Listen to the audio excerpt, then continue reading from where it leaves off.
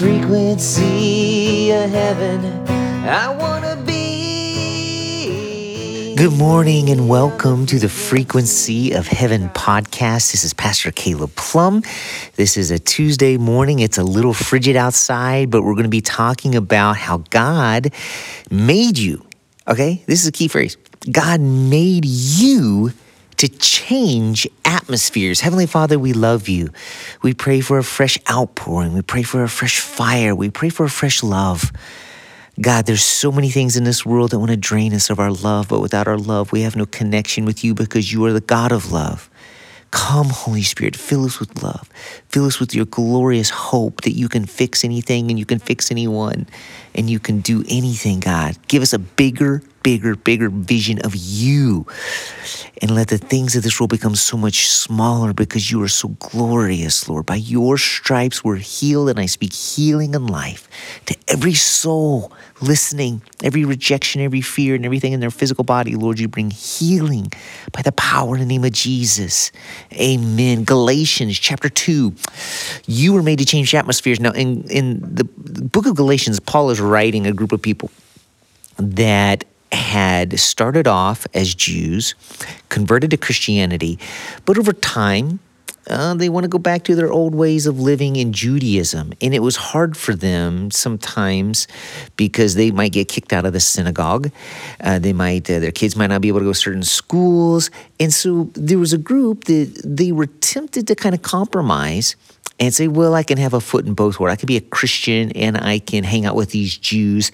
And today I want to talk to you about not letting the fear of what people think be a snare. Proverbs 29:25, the fear of man is a snare, but he who trusts in the Lord will be kept safe. One of the strategies of Satan in your life to keep you lukewarm, maybe not even to completely destroy your faith, but just to keep you ineffective, is to cause you to be fearful of what other people think. We need to be sensitive to the people around us, but we need to have the fire of the Holy Spirit. It says in Acts chapter 2, verse 13, on the day of Pentecost, when the fire came, those people were accused of being drunk. They were so in love and on fire for Jesus. They're jumping and dancing around. They were accused of being drunk at 9 o'clock in the morning, and they didn't care. And guess what happened? 3,000 souls got baptized. Yeah. We need more radical, on fire, unashamed, born again, identity filled, that I am blood bought, heaven bound, born again Christians. Hallelujah. Ooh, getting fired up today. So this is Galatians 2:11. When Cephas, that's another name for Peter, came to Antioch, I opposed him, Paul said. So Peter and Paul had a little, tiff here because he stood condemned before certain men came back from James. Peter, used to eat with Gentiles, used to hang out with the not as popular kids. But when they arrived, he began to draw back and separate himself from the Gentiles because he was afraid of those who belonged to the circumcision group. Oh, the cool kids. The other Jews joined him in his hypocrisy, so that by their hypocrisy, even Barnabas was led astray. And so there's this real temptation at times to see what's going on. Now, through the holidays, we're going to be around family, we're going to be around friends, we're going to be around people. They don't necessarily believe what we believe. And the question is, are you going to let your light shine, or are you going to hide it under the bushel? The Lord is inviting us not to be ashamed, not to conform to the patterns of this world. That's Romans 12:2. Don't conform, but be transformed.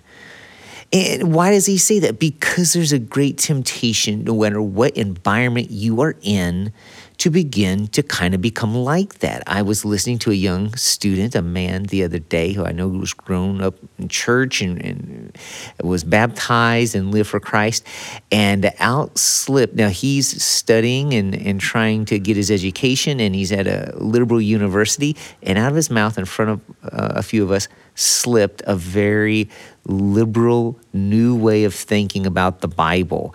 And he said it without any shame. And you could just tell, he has conformed. I promise you, he was not taught what he just said. And I promise you that he's learned that at the university. And it's really, really easy when you get in all different kinds of environments.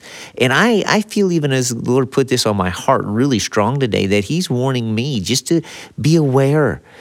Sometimes you get the fire, but there's Christians who they're like, well, you're a little radical. You're a little out there. Yeah, I am. My Savior took a cross up a hill on a Friday and laid his arms open wide and took the nails from me, and I was a sinner headed to hell, no hope, and he saved me. So yeah, I'm a little crazy. I'm a little fanatical for Jesus, and I think it's okay.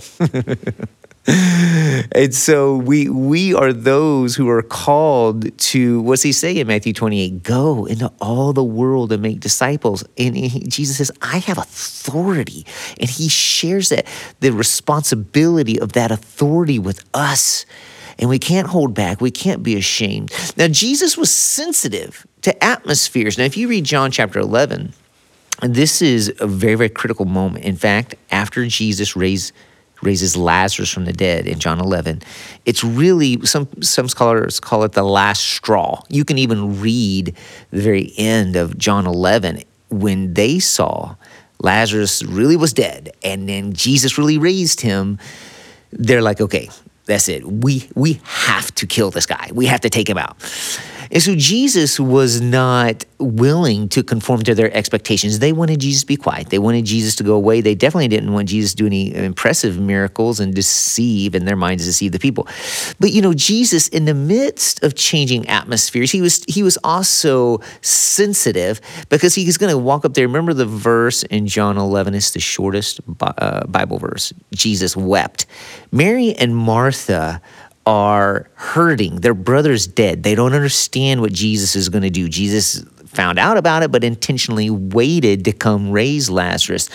And so when he shows up, there's two things going on. And this is very important. When we talk about changing atmospheres, we're talking about the love and the fire together. This is huge. Because he had the fire. I don't care what Pharisees say. I'm going to do what my Father says. And by the way, he's coming to tear down the walls around your heart, Pharisees, and to open your heart to a bigger new thing called the gospel. And we're moving on from what Moses brought us in the law. And so he was unashamed of that, but he also was sensitive. These two women just lost their brother. And so he wept with them, right? Then he calls Lazarus forth. So he wasn't a jerk. He wasn't cocky. He wasn't in their face about it. He just didn't have a fear of what people thought. He was probably 29, 25. He was fearless in this. And he went and he did exactly what God called him to. And I want you to think about it. When I was with my uncle over the weekend, we had 6 hours of car time together. And we got to talking about the atomic bomb. He's an engineer and a really smart guy, and I was asking him different questions. And we got to talking about his dad, my grandpa, Paul Plum, and he trained people in World War II to fly. He was a pilot, but he also had some physical limitations, and so he became a trainer for the military. And I can't remember what was said, but my Uncle John brought up a story I'd never heard before. And then he actually this morning just sent this to me, this article, because I was interested. But in 1944, U.S. Lieutenant Colonel Paul Tibbets was put in charge of teaching some pilots to fly this new, bigger, complicated plane, the B-29, because the B-29 was going to drop the atomic bomb. And so they needed this bigger plane, but it was bigger, it was complicated, and it actually had a little bit of history of catching on fire. And so 25-year-old Lieutenant Colonel Paul Tibbets in 1944 had a little trouble getting people to sign up for this. None of the men wanted to go up as experimental test pilots and try to fly this B-29. So this guy who's been put in charge by the U.S. government, we need some people to be able to fly this plane. We need to train them so that we can fly this bomb over to Japan. He came up with a brilliant idea. He found two women who were willing. They need to make a movie about this. They found two women that were willing to fly this plane. Now, I read in one of the articles, I was reading an article on PBS.com, He didn't fully tell them how dangerous this plane was, so that might have helped. But these women get in this plane that none of the big men would fly, and they were kind of ashamed of it after a while. Because so they, not even, I don't even think for a full week, but for a few days, these women made several runs, and it was publicized enough that all the men knew, hey, there's these women out here doing something we were too scared to do. And then finally, they were put into the cockpit, and these two women actually never flew the B-29 again. But sometimes someone who doesn't have fear, someone who maybe they're looking for their shot, because sometimes you feel like a bench warmer and you get your shot, you're going to take it. But when it comes to Jesus, we have to understand when we step up and we refuse to have the fear of man, it affects the people around us. When Peter was led astray, it led to many other people being led astray. When these two women were fearless, it led to the men being fearless. Now let's go to Daniel chapter 3. You know this story. Nebuchadnezzar has erected an image. He said everyone's going to bow down to it, and if they don't, they're going to be thrown into the fire. Verse 19, Daniel 3. Then Nebuchadnezzar was furious with Shadrach, Meshach, and Abednego. His attitude toward them changed, right? They had been these up-and-coming, really smart, handsome Hebrew men who were going to be used by the Babylonian government in politics and things, but they refused to bow down to his golden image. He ordered the furnace heated 7 times hotter than usual and commanded some of the strongest soldiers in his army to tie up Shadrach, Meshach, and Abednego and throw them into the blazing furnace. So these men, wearing their robes, trousers, turbans, and other clothes, were bound and thrown into the blazing furnace. The king's command was so urgent, and the furnace was so hot that the flames of the fire killed the soldiers who took up Shadrach, Meshach, and Abednego.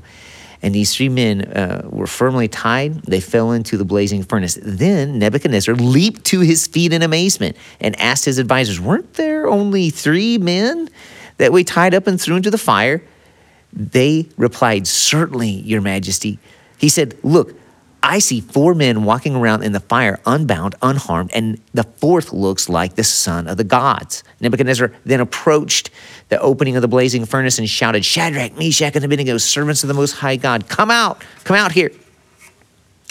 Come here. So Shadrach, Meshach, and Abednego came out of the fire, and the satraps and the prefects, governors and royal advisors crowded around them, and they saw that the fire had not harmed their bodies, nor was a hair of their heads singed. Their robes were not scorched, and there was no smell of fire. Then Nebuchadnezzar said, praise be to the God of Shadrach, Meshach, Abednego, who has sent his angel and rescued his servants. They trusted in him and defied the king's commands and were willing to give up their lives rather than serve or worship any other god, their own God. Therefore, I decree that the people of any nation or language who say anything against the God of Shadrach, Meshach, and Abednego will be cut into pieces and their houses be turned into piles of rubble, for no other God can save in this way. Then the king promoted Shadrach, Meshach, and Abednego in the province of Babylon. Now listen, not every time you stand up for God are you going to get promoted. And the thing is, this fire, there's many martyrs who they were not saved this way. They stood up for Christ, and the firing squad shot, the fire was lit, and they died. But they died knowing they'd stood up for Christ. They did not conform. That fear of man did not control them. There's so many different ways. Sometimes when we conform, there's like, okay, the kids were trying to get you to do drugs, which is illegal and horrible for your body. It's a sin. But sometimes the ways that people are trying to get you to conform just into little things of lukewarmness, being so materialistic. Remember 1 John 2 says, if anyone loves the world, the love of the Father can't be in them. And sometimes especially, during the holiday, we get so worldly minded and we're not prayer minded. We're not word minded. We're not telling people about Jesus. And we need Christians who are unashamed, born again, on fire, who know that, yes, they might be laughed at. Yes, they might be rejected. But it says in Matthew 10, I think it's verse 34 and 35, whoever is ashamed of me and my words, I'll be ashamed of him. But whoever is not ashamed of me, Jesus says, I will not be ashamed of him. Do not let the fear of man control you. 1 Peter 3:15, you know this one. This is a great one as we head into the holidays. But in your hearts, revere Christ as Lord. Always be prepared to give an answer to everyone who asks you to give the reason for the hope that you have, but do this with gentleness and respect. So there we go with Jesus in John 11. He was gentle towards the Pharisees, but he was very much on fire. He was going to do what the Father said do, even if it led to him being arrested and killed just a short time later. Keeping a clear conscience, it says in verse 16 of 1 Peter 3, so that those who speak maliciously against your good behavior in Christ may be ashamed of their slander. So there's the fire and the love. You were made to change atmospheres with fire and love. Not backing down to the world, but not being mean and cruel and cocky and in your face about it. Not being dogmatic in such a way as where it just turns into an argument. But we are to hold our ground. We are to, and I'm going to tell you, the light and the joy, the love and the joy alive in you. Be the light. Be the light. Jesus is the ultimate light of the world, but let his light shine in you. When you walk around Menards, when you walk around Walmart, when you walk around Hy-Vee, wherever you are, let his light be in your face. Look at people. You and I have more reason to have hope than anybody on earth. We should have more hope than anyone. Jesus Christ rose from the dead. We were headed to hell, but now we're headed to heaven. We should have more light. Now, I want you to see that in 1 Peter 3:15, that I think the key to all of this verse is the first line. Revere Christ as Lord. Did you notice that, 1 Peter 3:15? Listen, if we don't revere him really as Lord, we will conform to whoever's around us, to whoever, whether it's a lukewarm Christian or a backslidden Christian or a complete atheist. We'll conform if we don't really revere him and have that love. I was reading, something happened yesterday. I'll just close with this testimony. And I felt the love kind of go out of my heart. Something was said that it just frustrated me. And I went on a walk and I had a talk with Jesus. And I knew he would come and help me. And I just love it how he comes so faithfully every single time. And I saw the verse. I did an entire sermon series on. I was just walking up at the soccer fields near my house, and I saw Hebrews 12:28. So I did a whole sermon series on this, but let's read this one verse again. And 29, and remember the unshakable kingdom that's alive in you. You are born to change atmospheres, not to be changed by them. Hebrews 12:28 says, therefore, since we are receiving a kingdom that cannot be shaken. Everything around you might get shaken, the people might get shaken, your circumstances get shaken, but the kingdom of Jesus in your heart is unshakable. Therefore, let us be thankful and so worship God acceptably or in a pleasing way with reverence and awe, for our God is a consuming fire. Shadrach and Meshach and Abednego, there was a fire in them that was hotter than the fire around them. That's the key to having the love and the fire. Heavenly Father, we love you, we need you, and we all make mistakes with fear. Forgive us, but I pray you would kindle again the flame, you'd make it hotter. I pray that we would be unashamed. I pray for an endowment of the Holy Spirit, not to be mean or arrogant with our faith, but to be bold and relentless and to have the love and the joy that is consistent. Jesus, in the manger reading light, the shepherds saw one glimpse of him and had to go tell everybody on the mountain. God, give us faith this Christmas and give us fire. We love you, Lord. In Jesus' name, have an awesome week, beloved. I want to be on the frequency of heaven. I want to be on the frequency.